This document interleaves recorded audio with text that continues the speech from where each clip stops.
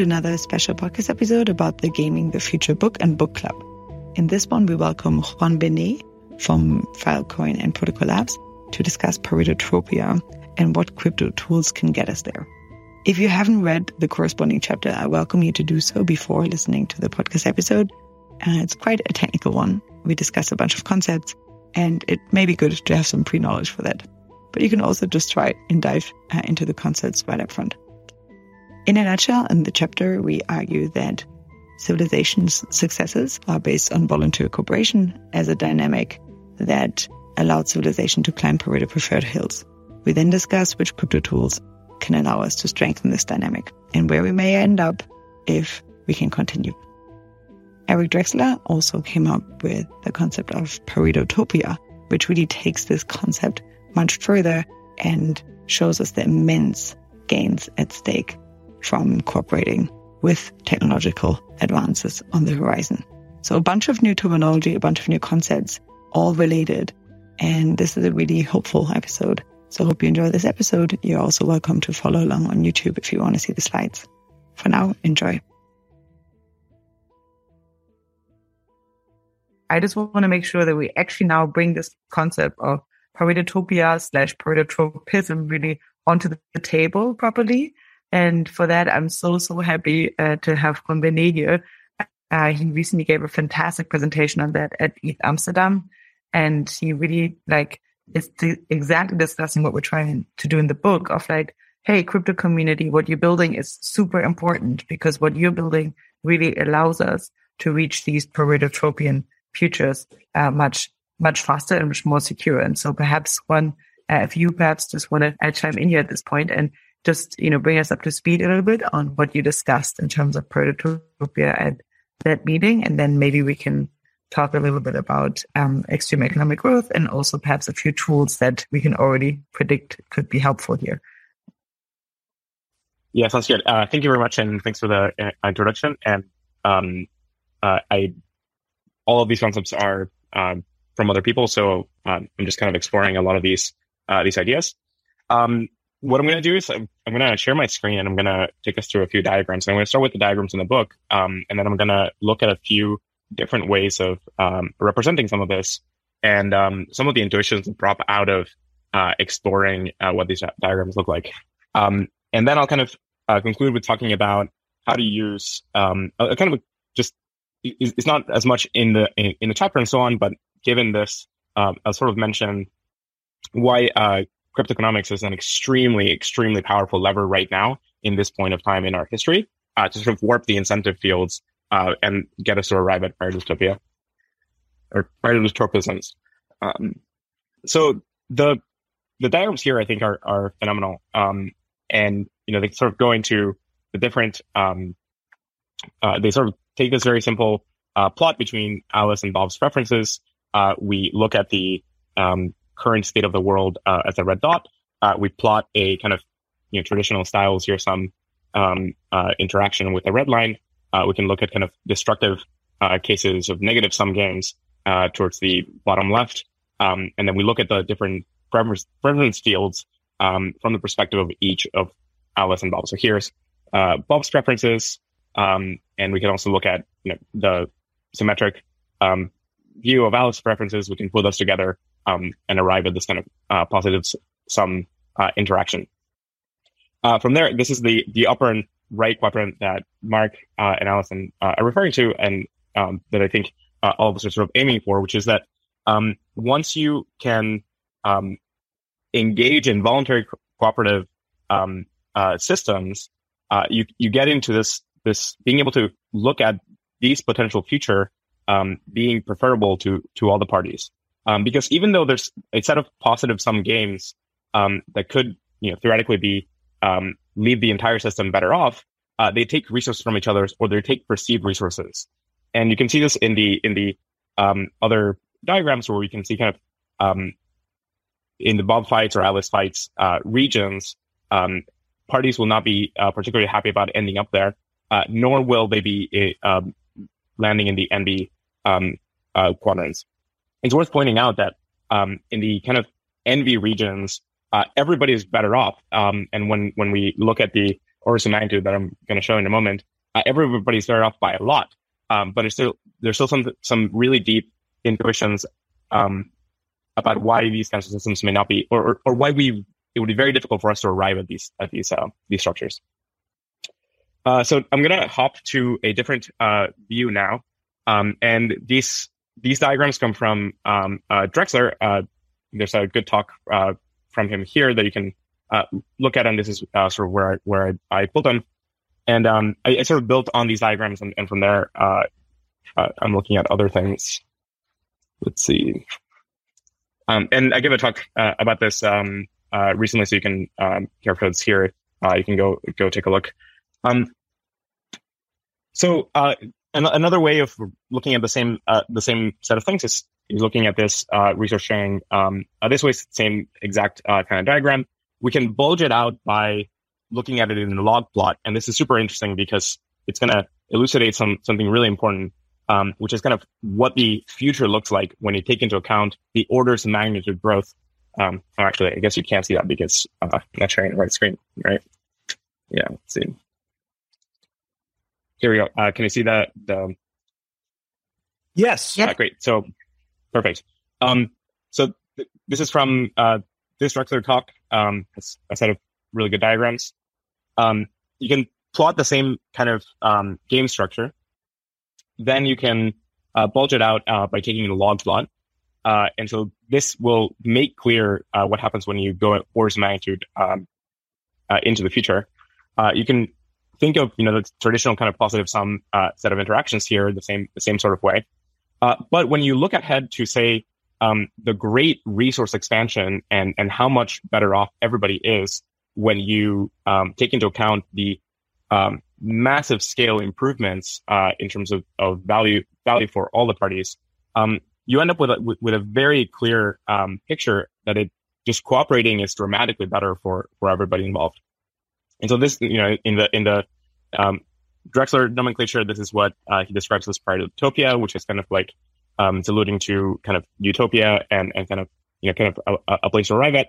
I'm with Mark and thinking that Pareto-tropism or orienting people towards this continual development towards that outcome. You never quite arrive there. It's just a state of mutual cooperation or multi-party cooperation is the right perspective.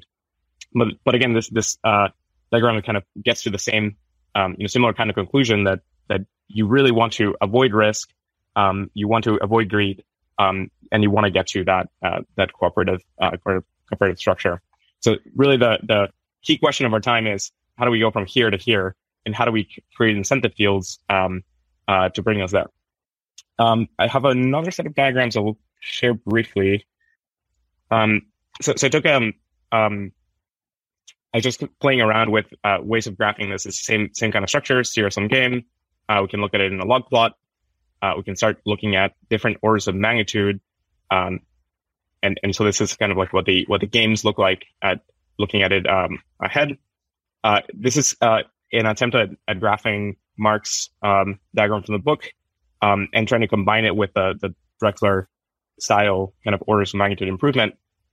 And so we can see kind of like the 1x game in a log plot here, and we can evaluate. Then we can sort of hop into the 10x game and really recognize. But most of the regions that potentially seem good in the 1x game are actually not very good, and they're sort of part of the Hobbesian trap style spot when you consider the 10x jump. And this just gets exacerbated by looking ahead, looking at the potential future. And if you sort of keep looking at many different orders of magnitude, you kind of come to the conclusion that there's really just a small region of this entire space that you really want to be in, which is as close as you can to that equal fairness line for as many parties as you can possibly include. And you want to try and create incentive structure that kind of guide all the parties towards that line. Because once you sort of looking, many orders of magnitude into the future, the past and the orders of magnitude lower in terms of resources and value just look dramatically worse than that potential future. So without kind of like digging into kind of what we're talking about, utilitarian style maximizing and so on, I think we can just kind of look at even just our lives and how much they've improved relative to the last 100 years, 200 years, 1,000 years. The last thing I'll mention, which is more about what I'm really kind of interested in driving, is that we can use these models about tropism and paretotopia and so on to kind of start doing some kind of applied paretotopian or paretotopian goal alignment by looking around the world and thinking about incentive structures and starting to use mechanism design to start warping the incentive fields to achieve these kinds of outcomes. So a way of thinking about economics and game theory and so on is as a way of giving us the tools necessary to survey the landscape, model the systems, and then design technologies that let us get from one local optimum to some other better local optimum. And here I represented with a tunnel boring machine because that's what lets you get through the mountains. A bridge is also an excellent way to look at it.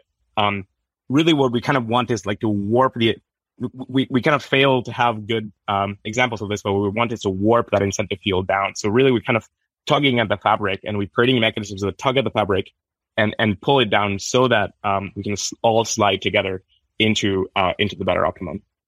But anyway, this is like a good enough description. And so the goal is to kind of use systems and technologies and so on to look ahead, identify some better optimum, and warp the incentive field so that we can all get there. Then look ahead to the next one and keep going together. And of course, along the way, we're going to get a lot more visibility into the landscape. We're going to be able to look at many other potential optimal spots to be. We're going to be able to accelerate these kinds of pathways and so on. And the tool, one of the best tools of our time, I think, is script economics. And the reason is it lets us combine with kind of like this more long-termist view. We can reason about the different kind of meta problems in the world and design cooperative structures that kind of solve some extremely difficult coordination problems, and can do so in a sort of like a different orders of magnitude of scale, and can sort of more fluidly get us to solve planetary scale problems. So a good example of this is that with cryptoeconomics, and this is part future conversations and so on, but just kind of like a glimpse at it, you can break down what would have taken a lot of talking and agreeing and convincing of governments into a series of experiments of different scale. You can start with small scale experiments and increase the scale of them, and make them voluntary participation experiments that you can just deploy out into the world, enable the parties that want to participate in those experiments to do so, test out what works, and then from there scale. And so I think it's like the world's best test bed for cooperative systems design. And I think this is I think one of the most useful sets of technologies and tools that people could be working on. So I'll stop here and yield to Mark, who, Mark, please correct me if I got anything wrong, because these are your concepts. So at this point, it's a collaboration of many people, but yeah, it started off with the collaboration between Drexler and I, and then, of course, Allison and Christine, and I bounced it off a lot in writing the book. But in any case, I thought that was all very much on track. I'm really glad that you went through how this looks under extreme growth, because that was one of the things that Drexler was a very important part of his framework. It was something that we left out of the book, and we probably should add it back in. The one thing I want to just mention is that a way to understand the local minima trap is the contrast between a Nash equilibrium and Pareto preference. Nash equilibrium is one in which no one can leave without hurting themselves individually. So you're stuck there as far as self-interested actions goes. But there's some other state of the world that if we could all get there, we would all prefer it. It's just we can't get there incrementally through individual actions. And then this, the evolution of institutions historically has often been about is creating arrangements to allow us to jointly make those transitions. And then, as you say, crypto commerce gives us a whole new technology base for being able to engineer institutions for crossing those, crossing those barriers and escaping the Nash equilibrium traps and getting to Pareto preferred worlds. One thing on that that I think is key here is that the institutions that we've relied on in most modern nation states tend to operate at very large scales. So changes happen usually at the kind of city, state, federal level or international level in some cases. And it's extremely difficult to make those jumps between those scales. And today, combined with all kinds of regulatory capture problems, lead to just a very difficult experimental framework. So I think where crypto commerce, cryptoeconomics, and so on can be extremely helpful is to give us a much more, an environment where the jumps are much smaller. So you can try out things in smaller and smaller scales, test them out. And the jumps between those scales are much more fluid, because the distance between them is arguably a lot smaller. And so I think it's extremely promising as a test bed for a lot of this kind of thinking. Though I will say the entire environment is very in its infancy, I think, still, in that the level of rigorous mechanism design and analysis is quite low compared to, I think, what we've done in many other fields. When you compare the level of rigor behind, say, designing airplanes and the kind of analysis that goes into designing an airplane and figuring out like all the components and simulations and so on, that is dramatically more sophisticated than what people are doing in the crypto econ space. And I think we'll see all of that emerge. And when it does, it'll enable us to solve extremely large problems very quickly. Okay, I have a bunch of questions, but I also have a bunch of hands up, and we'll go with Jazir first. Okay, cool. So, Juan, I think you had some good points. I want to maybe discuss them and then kind of meander to the end of like the last conversation and kind of close back on that. So I think that essentially like the analysis of Pareto tropism is the bulk of a lot of what I imagine this group is about, because it talks about specific new agreements that parties in some system can make that for whatever reason were not necessarily available or is easily accessible without cryptocurrency. And that we kind of had these diversions in like earlier in the call and then also in the chat, which may actually also be quite relevant. Diversion is not necessarily the best word, but I felt this like tension that Mark brought up, which is like, hey, why discuss infinite values? There are some limitations I brought up in terms of like, number one, like humans will evolve. Number two, like who knows even how you define value? And then, we kind of discussed here that maybe alien values and so forth. And I feel like there's this massive attention that's coming to this group related to institutions that we could build over the next 1 to 7 years that can provide governance structures for the coming decades, maybe even centuries if we're lucky. And I think that's very different from a time frame that goes several centuries to millennia. And I just something to kind of keep in mind. I think the other point that I would make is that when Kate Sills is kind of discussing this idea of these rights, these unalienable human rights that may not be trade-offable in some system, I kind of pushed back and said, well, look, I ultimately don't know if you can do that because there have to be some trade-offs that are made in real life, right? We pragmatically make these decisions. And I think what I'm driving at with those 2 points is like, I imagine the system we're really thinking about here is one where institutions can pop up and leave. They're dynamically generated or destroyed, and they allow us to get to places that are Pareto preferred, that are more Pareto tropic. And we're sort of abandoning this idea that these like standard institutions will exist for a long enough period of time to protect quote unquote unalienable rights, because their enforcement limitations on those things. But we're not necessarily going so far as to define like, theoretical optima for values or for these allocations, just sort of redefining a system in which better value exchange can occur. And that kind of then takes us into the mechanism design comments that Juan was working on, that I spend a lot of time thinking about, and a lot of us do as well. But I just thought that framing would be helpful, because I saw some like unspoken tension, and the conversation is just really helpful. I thought that might be a helpful way to ground unspoken tension. Yeah, I don't know, Juan, if you want to comment immediately, but I also think that, just to bring up another distinction, I think that's really interesting to keep in mind as well, is that, we basically say that voluntarism, or basically the whole reason of writing this chapter is so that, afterwards we can say, hey, look, values really differ, and there's a lot of different conceptions around, and voluntarism really enables the independent pursuit of goals. And so, it could be attractive from a variety of different perspectives, but also in establishing peaceful coexistence, we also want to amplify cooperation for mutual benefit. And so it has both this voluntarism and this cooperation aspect.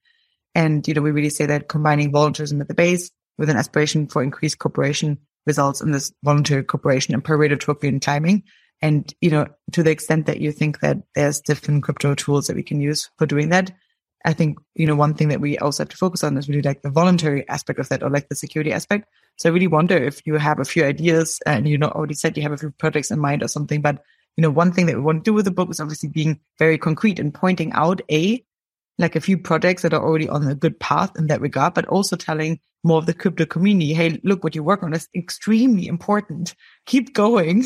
And on the long run, these tools can be really, really world changing. And I think both of this is something that you hit on in the talk as well. They gave it at Amsterdam. So I just want to know from you and I know we also talked about it a little bit afterwards, but do you have any specific concrete recommendations for systems to build, systems to try, things to experiment with, because that's ultimately what this book is really for, right? Is to drive action. And I'd love to have your ideas. Yeah, totally. So I'm going to share my screen briefly again.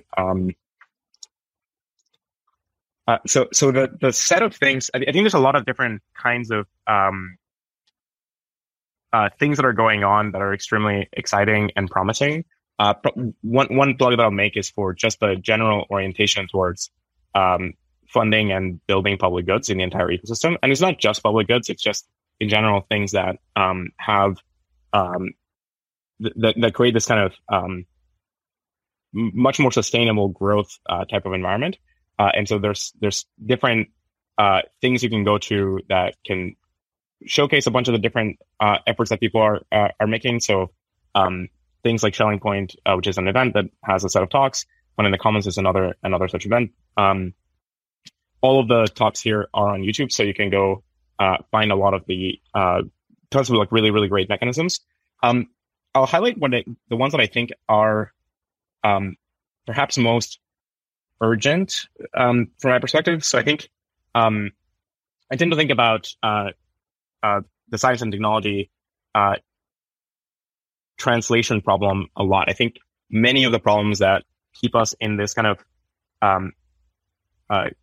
in the bad state today, or that can lead us to kind of Hobbesian traps, or from the perspective of the future, the current Hobbesian trap we're in, really come down to our rate of knowledge expansion being too slow, and our rate of translating that knowledge into viable technologies that can be well diffused and made accessible to as many parties as possible, also being really slow. And from my perspective, I think that the big problem is that while there is a significant incentive field that rewards and incentivizes the production of new knowledge, there's bad coordination systems going from some fundamental conceptual knowledge and into generating all of the deeper notions of knowledge required to turn those concepts into viable devices and technologies that could be put into products. So the world of products that are close to a market is well scaled now, and you can walk into the broader market, and if you have a good idea for a product that is close enough to scalability or close enough to product market fit, you can get massive amounts of funding and you can scale it. And the last 20 years have seen tens of thousands of stories like that or more, of this working extremely well, going from very small scales to products that billions of people use. Now, the problem is that there's a range of things that are hard to make that where the coordination primitives are really lacking. So things like IP are pretty broken, and they don't work well to create a viable incentive structure for people to generate ideas here, or to generate prototypes, or to generate things that push along some insights. And it's worth noting that one of the places that did this extremely well during the 20th century in the labs, there was an enormous amount of effort dedicated to the process of translating very basic fundamental conceptual knowledge into practical, useful devices that could then later be put into products. And that was a systematic thing that Bell has learned a lot about how to do well. And part of the reason for their success was that they approached that problem with a vast resources relative to many other organizations at that time, and with a very strong systematic approach on how to do this coordinated work to push things along and get them to the point where they could be products. And from my perspective, we're lacking that kind of an incentive structure in the world now. And what we're missing is systems and structures that can make profitable doing this kind of work, independent of whether the thinking is, say, good enough to be academically relevant or rewardable, or independent of whether or not those things are quite ready to be put into a product. I think today, the kind of like maybe dominant strategies here are either a few companies that get started out of academic labs, starting new companies from scratch when it feels totally long-term rational but short-term irrational. So things like Tesla and SpaceX are a good example of this. And what the crypto world is now exploring is ways of creating mechanisms here to incentivize this. So I think that there's some good highlights on ways of doing IP with NFTs and changing the marketplace dynamics. Impact certificates, I think, are tremendously promising. An impact certificate is a mechanism by which you can maybe create a market for impact and sort of bottle up impact and sell it and transfer it the same way that you can sort of bottle up utility with currency. And I think there's a set of mechanisms that are really critical. They're getting explored. That's kind of what this Funding the Commons event is dedicated to. It's exploring those kinds of mechanisms. Wonderful. Thanks. Yeah, I think Evan is running that like really wonderfully, and I think you have another one coming up in June or something in New York. I think I heard already, but okay, that's already lots and like pretty actionable. Without wanting to take it too far away, there's one thing that I think you also care a lot about, which is epistemic agents, and actually agents that can perhaps allow can aid human decision making. And just as we have you here, this is also something that I think there's some alignment, at least within this group and some of your thinking, in the sense that we also care about how can we strap in artificial intelligences, or as intelligences just get gradually more intelligent, how can we combine them into this cooperative dynamic in a decentralized way? Can you perhaps just code your thinking on that in a few layers? How can they help us become epistemically a little bit more sophisticated? And then also, how can we cooperate with them moving forward? Hard question. So I think I have a lot of different thoughts on this. I haven't thought very concretely about the near-term AI systems helping us a lot. Like there's some maybe straightforward things where some of the AI systems that we have now could be deployed to figure out whether things are true or not, and to assist in the scientific process where you can do everything from even hypothesis generation now to reasoning about all kinds of potential systems and so on, and that can be very helpful. Or you can apply these in a lot of user interfaces and so on to help humans navigate this massive deluge of information that we're struggling to parse through, and just give us a higher leverage way of interacting than kind of trying to parse through strings. I tend to think about a lot of this from a mimetic standpoint, not mimetic, not mimetic. So this is about kind of strands of information and how they copy what's likely to make them successful. Why would they replicate? Why would other people choose to hold a meme and pass it on and so on? And trying to get to the kind of largest, most correct mimetic set, or like not yet proven wrong mimetic set that we might have. So in a Popperian style, trying to get to the best mimetic set that we can, and hold a lot of different candidate mimetic sets. And how do you get as many people as possible around the world to understand those mimetic sets? You have knowledge cover over that set. So one way that I tend to think about it is like if you were to first assemble the graph of knowledge of what do we actually know as a species, what have we tested, connect that to both explanations that could be help people learn the concepts faster, and to the evidence that we have for those pieces of knowledge. So for example, connected to the set of experiments, set of papers, and so on, ideally reproducible science, then would be doing a lot better off. And then from there, you could then start thinking of reasoning about, well, okay, great. Like, what is the current knowledge cover for humanity as a whole? Like, you could sort of like have, create a matrix of like, here's all the concepts we have and here's all the humans. What is the current knowledge cover? And my guess is that if you could just increase that by some significant percentage, tons of problems would get solved dramatically faster. But I don't know if that's quite what you're. Yeah, wonderful. I think it's quite nicely with one thing that I think Mark and Eric were also discussing in one of the early Xanadu papers is that they take inspiration from Karl Popper, who observed that knowledge, much as biology, evolves by a process of variation, replication, and selection. Variation of knowledge as in tossing new ideas out there, replication of knowledge as in spreading ideas through conversation, and selection of knowledge as the discrediting of ideas through criticism. And I thought that's like a very, I think, interesting way in which like you can already build lots of systems for that. And I think people are really trying. Okay, wonderful. Okay, we have a few questions here and probably like a lot more after we like open up a bunch more of Pandora's boxes. First one, you have Alan Karp. Many years ago, I wrote an automated negotiation tool that used a tree search, like if you were playing chess. And, it was just a simple negotiation, buying a pair of shoes. And the tool made an ultimatum. It turned out after a week of debugging, trying to find the bug, I realized it had discovered the Nash equilibrium. So I made a change, and I added to the lack of knowledge of the other party's utility function, lack of knowledge of the other party's constraints. In other words, where their utility function went to negative infinity. So we're getting to infinities again. And what that did, it led to strategies of negotiation that had exactly the effect shown in Marx Fichte's, where you moved to the upper right along the diagonal without any voluntarism except the ability to stop when the other person violated your constraints.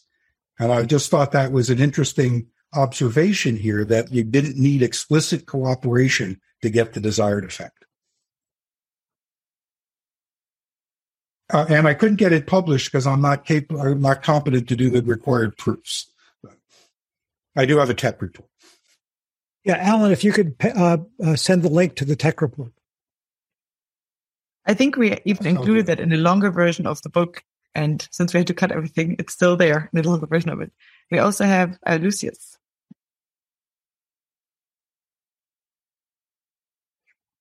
Sorry, getting to the unmute button. So I actually very much agree with Juan's secondary thesis that the toolkit of the crypto technologies is very, very important for crossing the boundary. One of the ways I like to think about the boundary is sort of crossing the gap that we're discussing here is as a proxy for how difficult it is the complexity of cake cutting, right? So fair cake cutting has ridiculous complexity. The best known algorithm is just like the description of the complexity is just through the roof. And so finding the pathways that are going to get us from here to there is incredibly difficult. And that's why we need very, very good toolkits to help accelerate and amplify our ability to search. Our hypothesis at Archain is very much that if we deliver the technologies at scale, then the self-organization becomes tremendously amplified.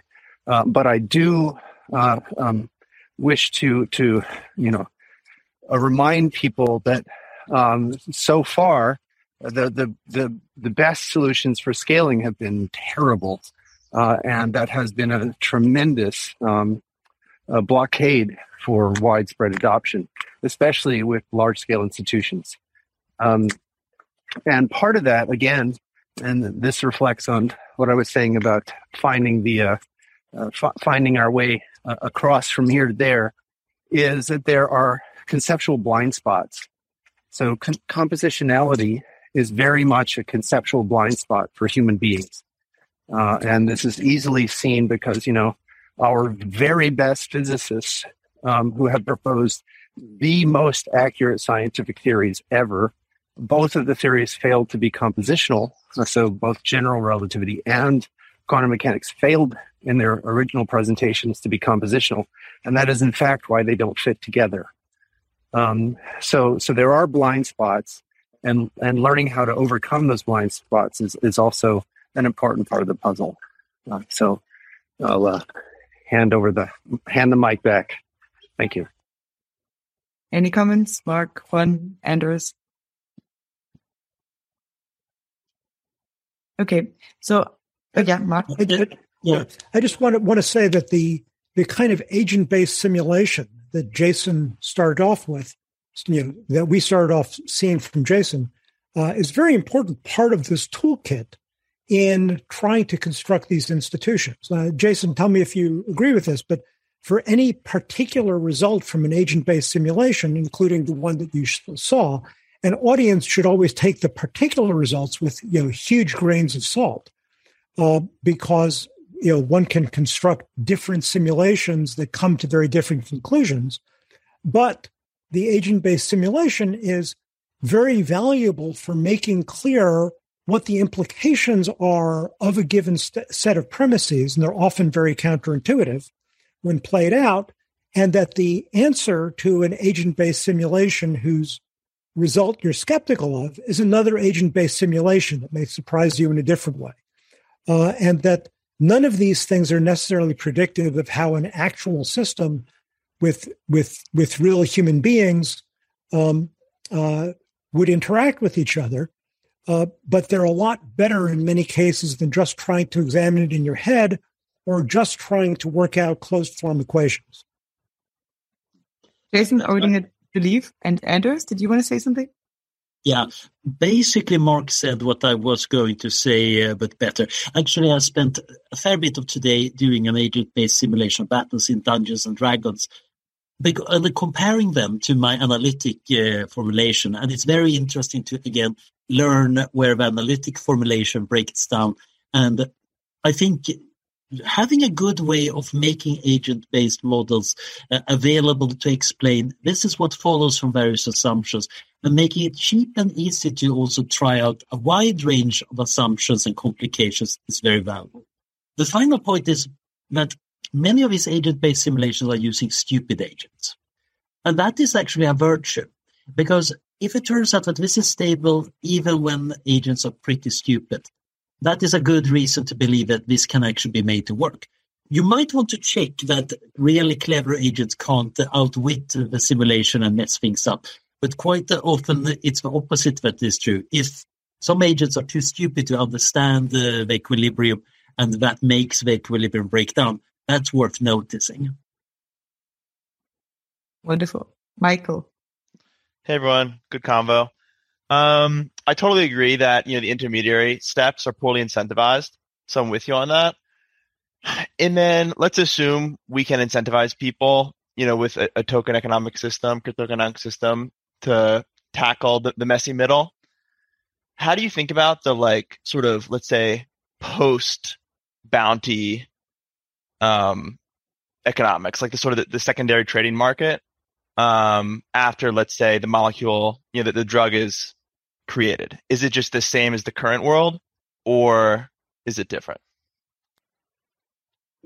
So I'm guessing that's specific to me kind of showing the science and technology diagrams and so on. I think there's a lot of different mechanisms that are required, and they vary by field. So for example, one thing we can do is study the IP system and understand what's broken about it and generate better instruments. So if you look at the IP transactions, they're extremely expensive to engage in, and they tend not to fare well for anybody who tries to use them as a mode of actually generating revenue. They tend to be primarily used by large corporations to block each other or to force partnerships and so on. And like that's today one of the primary uses of IP. But however, that doesn't need to be the case. You could generate a different set of instruments that behave differently by, for example, having a marketplace that enforces certain rules. So think of it kind of like how Airbnb or Uber and Lyft and so on changed the dynamics of other marketplaces that either already existed in smaller scales or didn't exist in certain regions at all. So, for example, if you had one kind of straw example of something like this, imagine that you had a marketplace for IP where all IP that is listed has a specific price, and it follows a particular function, a decreasing value function, all the way down to zero when the IP expires. And at any point, any party can walk to this marketplace and buy that IP and buy a right to use it. They do not have to interact with you. They do not have to send an email. You don't get the ability to block them because you don't like them or because you are worried about their use or something like that. That kind of marketplace for IP might both generate significantly more revenue for the parties generating that IP, and might lead to IP actually being used in beneficial ways as opposed to mostly negative ways in some environments, especially in computer science, where most IP sort of is a way of like holding back the future, as opposed to in biotech, where IP really protects small companies from pharma distributing molecules and so on. So I think like structures like that change, that evaluate some transaction, figure out what the market failure is, and try to change the dynamics of the transaction and the broader market can be extremely useful. And that's one example. Other examples include things like one thing I think is very promising is the ability to create like a new kind of unit for a lab where you could get funding for a lab doing R&D, get the rights to the IP of the stuff that you produce, and then then invest in the companies that go use that IP. So instead of just directly selling IP, you become an investment-oriented entity that gets to get part of the whole appreciation of the capital like might go into specific companies and so on. So you can think of like these entities being potentially really successful in some specific environments. I think things like Flagship are an example of doing this at a different scale, right? So, or there are some other type of entities like this that exist in the kind of larger world, but setting those up is extremely expensive. And I think you can use crypto structures to drop the cost of starting those things. Like today, you can walk up to a crypto network and create a DAO and have a shared treasury and have shared voting along that treasury in minutes. Whereas in, kind of like, it's a fairly difficult thing to implement in the traditional legal structures, especially if you don't know what you're doing in the navigating the legal landscape and how you have to like learn an enormous amount of details before you can reason well about how to start corporations and what liabilities you're walking into and so on. Nice. Yeah. Thank you. Very interesting. I think one thing. Oh, sorry. Go ahead. Can I respond real quick? So I think, it's really interesting. Yeah, the idea that in a crypto economic world, you can customize the market to the participants in the use case, essentially. Whereas in a more analog inspired world, i.e., fiat currency, it's arguably kind of fat thumbing our interactions. It's a cool idea. Thanks, Juan.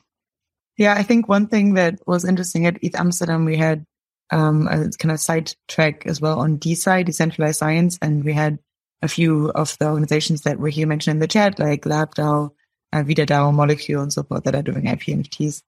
I think that one thing that you mentioned, Juan, of impact certificates, there's now already like somewhat of a marketplace. We're currently thinking, for example, Foresight is building these technology trees of mapping out entire areas and figuring out what bottlenecks in these areas are.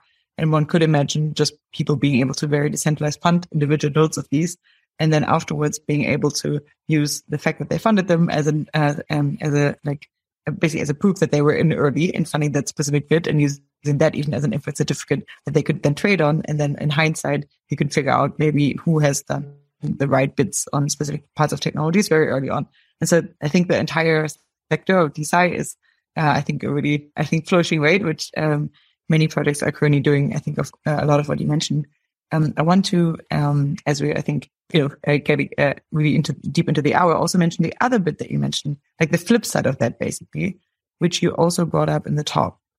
And that's the question of existential risk. And I know that, we won't really have the time to get into the entire thing, but if you look, for example, at the outline of the book, so we had these forward and what's at stake, like these were the discussion of the last two meetings. Today we're discussing meet the players and value diversity. But then next time we'll be discussing skim the manual and really diving into the mechanism a bit more. But then the next 2 weeks after that is really about, okay, how can we actually improve cooperation using all of these crypto tools? What does it mean to reinvent information, money, rights, contracts, privacy? Afterwards, we're discussing how to move into that world. But then we're really tackling the other part, and that's more the voluntarism part of like, what does it mean to also defend against a threat, right? And both physical threats, but also cyber threats before we incorporate artificial intelligences. But so if we wanted to double click a little bit on these two bits, one thing is just improving the cooperative structures that we already have. We can improve them all along, and I think we should definitely do that. But I think given the existential risk and the way that they're being cropped up, I think one really great thing would be just to not die on the path to that, because we're already on a pretty good trajectory, or at least so we say so in the book. And so do you have any hunches of specific technologies that can also help us there, like specific cryptographic tools, whatnot? Maybe you have a hunch, maybe you don't, but just like you just mentioned IP NFTs, maybe you have a few bits as well that can help us just not to fall into Hobbesian traps or let them spiral out of control and so forth. We are going to have a workshop on that later, but perhaps you have a few ideas as well. And is that to me or? Yeah. It's just a question because you had great ideas, like very specific ideas on the positive bits. How can we cooperate better? Yeah, thank you. You also have ideas on like, how can we guard against the risk? Yeah. So a way to sort of summarize my thinking on this is that I think we're in an extremely critical century. We have seen tremendous global improvement along almost every scale that we can measure in terms of human well-being and so on. And though there are some like massive scale problems that we have to solve, we're making progress towards solving them, not nearly as fast as we should. But overall, the general story over the last few centuries has been of tremendous improvement. I would argue last few millennia, potentially longer. We have this really difficult phase transition ahead of us where we discovered computing, and we discovered our ability to create computers out of systems that can evolve quickly. So very different to genetic computing or memetic computing. We now have the ability to do this digital computing thing that is it's evolving extremely quickly. And we will be generating a set of technologies over the next few decades that can totally change the outcome of where everything is headed. And we now have gotten enough understanding and insight into reality and so on to recognize that there are some significant X risks, in particular those that we tend to generate. The natural ones are kind of very far away, and from our perspective, like they're very unlikely to be serious threats, given this slide here and our ability to get out of the gravity well obviates a lot of the other X risks. However, I think things like getting into some major scale war or messing up some of these technological transitions could be extremely difficult. Now, I think the largest meta problem is that we have inadequate macro systems. So our systems have been extremely useful so far in generating the growth and improvement that we've seen over the last few centuries, but they're struggling now with the kind of problems that we have at this moment. So things like preventing large-scale war and preventing a nuclear war and preventing the buildup of arguably, they've done a pretty good job at preventing the buildup of bio warfare in the last few decades, but the problem is going to get way harder over the next few decades. And right now, we're not very well set up for it yet. And so I think the things that I think are going to be extremely optimistic to kind of deal with this problem is that, and sorry, what else to mention, our current macro systems are very inadequate when it comes to the computing phase transition. It's just, there's very difficult ways of, it's not entirely clear how they could even possibly have good answers to contribute here, because what is likely to happen is that the level of power conferred by some of the technologies that are going to be created will be so attractive to the different parties that the different parties will have to race, and that is a surefire way of building things unsafely. So I think like the biggest kind of highest priority on this is to explore as fast as we can much better alternate governance structures and governance systems for larger and larger scale problems. So start with smaller problems and govern those. Figure out how to govern the commons of a digital system like a social media network, or start with something even smaller. Figure out how to govern those things well as systems. Learn from that and scale the governance structures to then be able to tackle things like managing the broader set of resources that we have across the planet, and how to avoid and prevent some of the large scale potential problems that we may have. I think we're kind of like due for some kind of very, very light planetary style government structure that is actually able to prevent war or something like that, and enforce some like very, very, very basic security principles.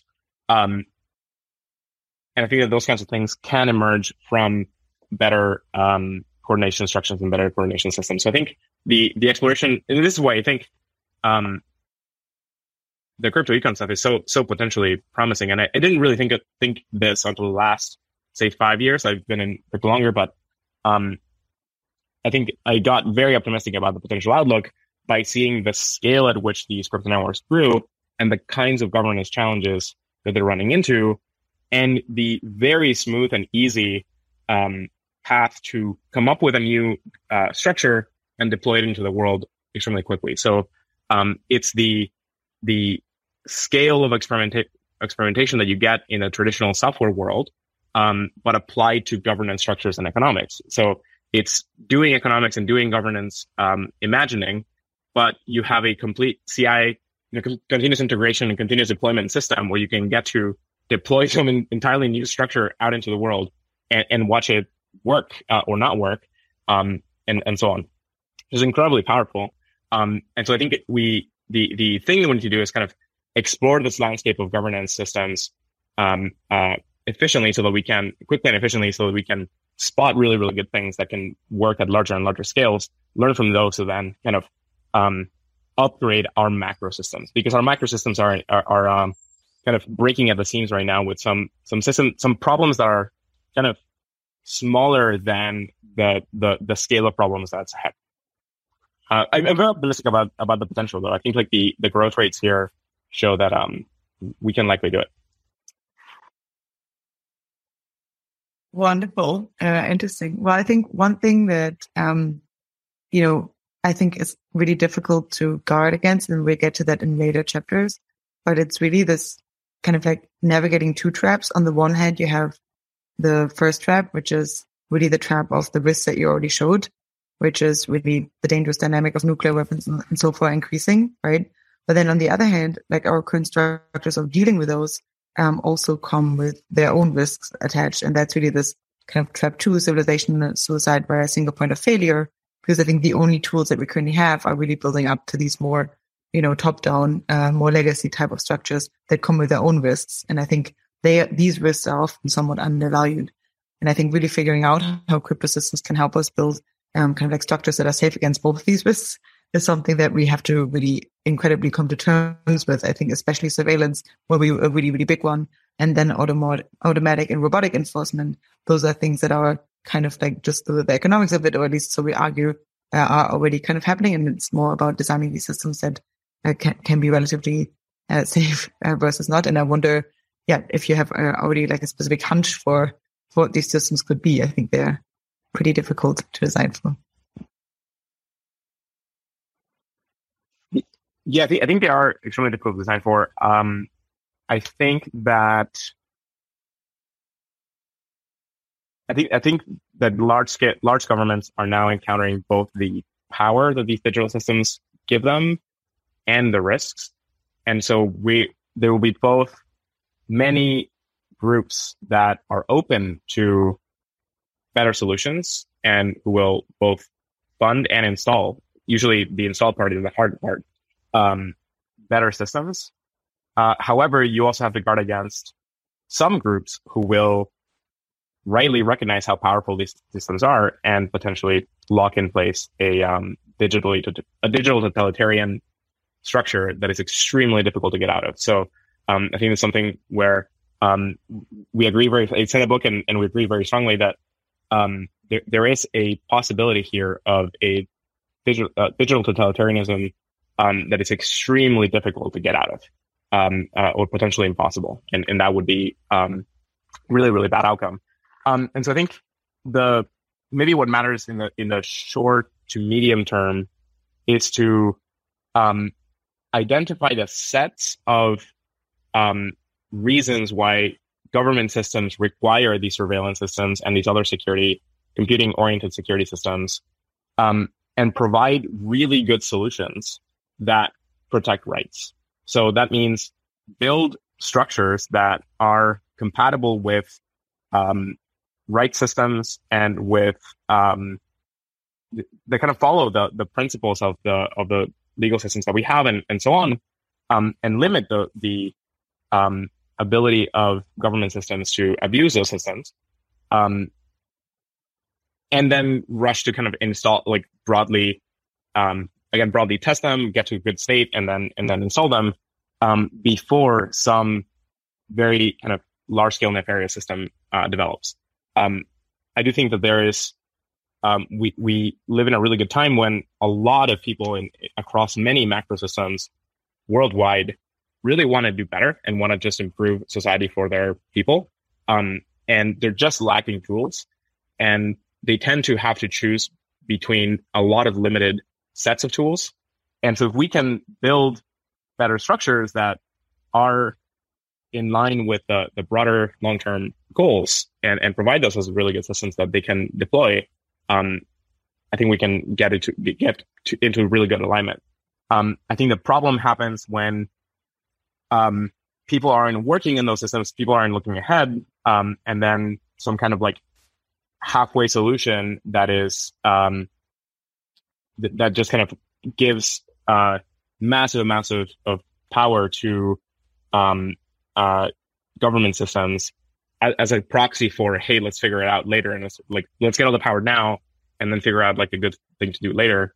I think those kinds of structures are tremendously dangerous. And what I think, kind of setting aside the question of like what party today or whatever may have access to these systems, even assuming that all the groups around the world are very well intentioned and trying to vie for the best interests, by building extremely powerful surveillance systems, and not only surveillance, but later on enforcement systems. Enforcement is just right around the corner. You can think of like automated enforcement, like what's going on in China today with the social credit system, where you can get automatic enforcement of behavior by just hooking into like the train system, let alone or automatic fines delivered to you by mail, right? Like by catching you doing something and then getting automatic fines, or getting knocked out of social networks and so on. So those kinds of systems, both the surveillance and enforcement piece, are viable today, and they're going to get more and more powerful. And I think what's really important is that we outcompete those systems in the same set of goals that kind of the broad-based, more freedom-oriented governments are trying to achieve, right? So you want those groups to be way more successful and to achieve kind of like the security goals and the rights protection goals and so on, with much more aligned systems than just leaning into the short-term danger. Because the problem is, like, once these very powerful surveillance and enforcement systems get deployed, it's just a matter of time until some party gains control of government and then can use them for pretty terrible use cases. And so you want those systems to, by default, be not abusable in those kinds of structures. And I think there's a lot of different kinds of potential strategies to do that. And this is where all of the work around secure software and verifiable computation and large-scale multi-party computation, distributed systems, and so on helps a lot, because there's a lot of really, really good cryptographic tools that can enforce certain structures and yield a broadly installed system that is extremely difficult to abuse and take over. And blockchains are a really good example of an isolated case of this kind of thing, or just the broad cryptography that we have protecting our communications is another great example of this kind of. Wonderful. I would love to hear from Anders, who already proposed a few systems, and I know that this term safe surveillance or structured transparency, those are terms that also Ben Garfinkel, who's a Foresight Fellow and who's at FHI, wrote a fantastic paper on. So Anders, maybe you can give us a few solutions in that regard, because it sounds like you've been writing a paper on this too.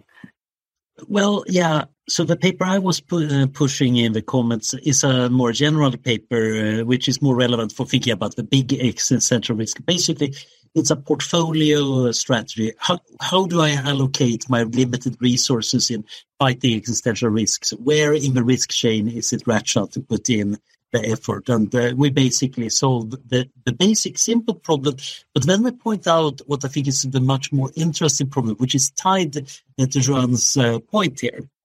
The systems for fixing the risks and defending us against the problems need to be maintained themselves. There is a lot of important kind of soft systems and mechanisms that matter for us being able to resist the actual risks.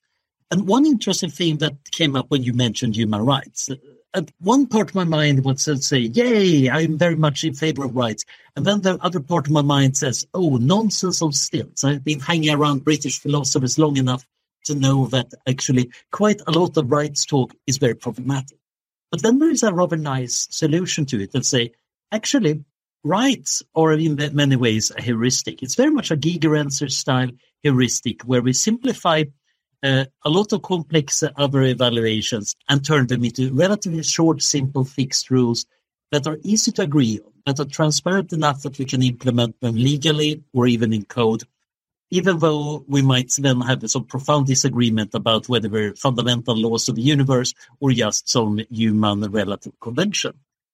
And this is again where we get to this interesting and messy domain where we might not have the beautiful mathematical generalizations or philosophical generalization, but a lot of the hard work of writing proper code, writing proper law, and also explaining the code and law to the users so they actually understand what's going on.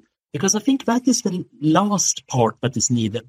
Schneier and his co-author wrote this brilliant paper on common knowledge attacks against democracy, where they pointed out that common knowledge is basically what makes open societies work. If we know roughly how things are regulated and work and who's in charge, even if we don't agree with them, we can make agreements work. And this is where authoritarian forces generally try to sabotage things. Of course, we can sabotage things for authoritarians by giving the citizens of authoritarian countries ways of communicating, establishing common knowledge, which is very destructive for the authoritarians. So it goes both ways. But it shows that these mechanism designs are very important. And I have a feeling that we need to have a good package of mechanism design that we need to teach people in school or later on, and can then be deployed for making future systems like this to work. Because I think the hardest part here is explaining to most people who don't have much time and much interest why they can trust something, why this makes sense. This is a bit like the cake splitting. If it's splitting a cake between two, it's obvious why one divides and the other chooses works. The three-person cake splitting problem already takes too long for people to figure out. So we need to come up with a better way of doing that. Thank you. I do want to say we have a workshop on that later this year in October 3 and 4, which will be discussing more of these tools and how we can actually implement them. I also wanted to give it in the last few minutes, maybe to Lucius and Rick, for brief comments before we discuss next week. Thank you very much. I did want to amplify and echo Juan's comments about the very serious risks. I mean, right now we're looking at both the U.S. government and many other governments in the midst of implementing CDBCs. And the public has no idea how dangerous this can be. It is now standard practice for law enforcement to freeze accounts if someone is suspected of wrongdoing. With a CDBC, you could just say the wrong thing and suddenly you find yourself locked out of all resources that you thought you had with the press of a button. And currently, the only community that has provided any balance or informed debate on this topic is the crypto community. So I think it is what Juan is pointing out is absolutely essential. And it is very, very important to recognize that if the crypto community is going to be effective, it has to learn how to interface with the existing structures. It can't just outcompete because these the existing infrastructures get to fight in an unfair way, right? So the SEC has no problem just shutting people down. Yeah, we do talk about the idea of a genetic takeover in a later part of the book. I think it's chapter 6. So we'll definitely get to that part of like a gradual co-evolution and that will lead to better systems. Rick? Yeah, I'm Rick Schwall, and I simply haven't figured out how to change my name in the Zoom. Anyway, there's an old idea that's thrown around called the iron law of oligarchy, which basically is people who have excess resources, which we'll call wealth, will use it to acquire more power, which they will use to acquire more power, which they will use to acquire more power. Has anybody got an argument that a crypto-based system would be immune to that? And if you think you've got an answer, I point you to the website Web3 is Going Great. I'll put it here in the chat, which documents a whole bunch of cases where these, quote, decentralized blockchain systems have been, done what's called a rug pull or otherwise centrally stolen a lot of people's money. Or a hacker became the central guy who stole a lot of people's money.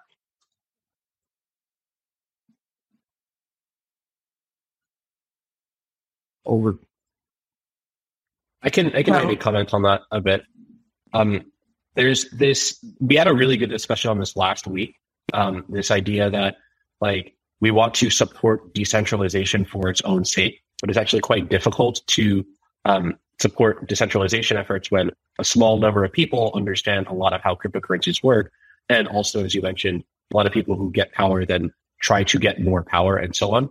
And I think that there is some sense of basic fairness, which is why we have ideas like universal basic income and so on, where people who do accumulate a lot of power don't want to monopolize it so much that they kind of destroy everyone else's access to any basic sense of decency. But I'm not sure that that's something we can exclusively rely on for dignity reasons and also pragmatic reasons.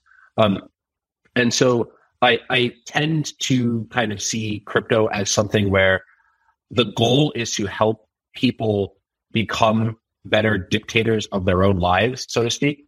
So the idea is like you're self-sovereign, meaning you can actually go and be as power grabby as you want, but you're just doing it in a system that is helping you to like coordinate with others. And as we discuss in a lot of our research in this group, it's actually better to do voluntary cooperation such that you help other people by helping yourself.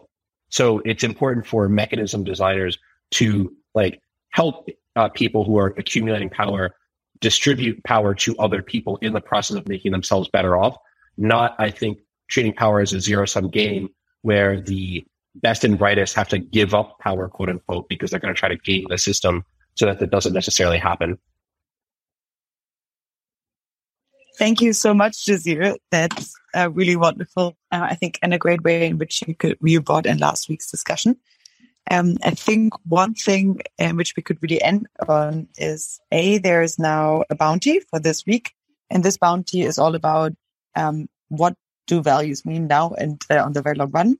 Will values converge? Will they drift? What will happen with them? So that's definitely the more philosophical angle with which we started the book.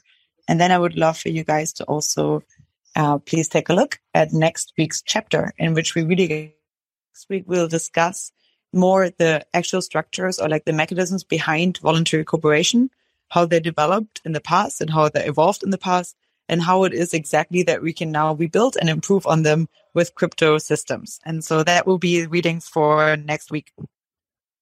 Okay, everyone. Thank you so much, Juan. I can't thank you enough for joining on such short notice.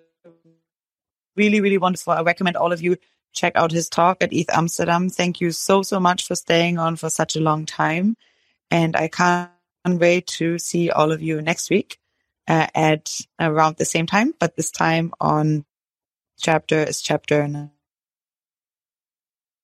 on Skim the Manual. And so we're going to send out thank you so much for joining. Also, Anders and David, it was really, really, really wonderful to have you as part of this. And I really thoroughly enjoyed today's discussion. Thanks for staying on for so long.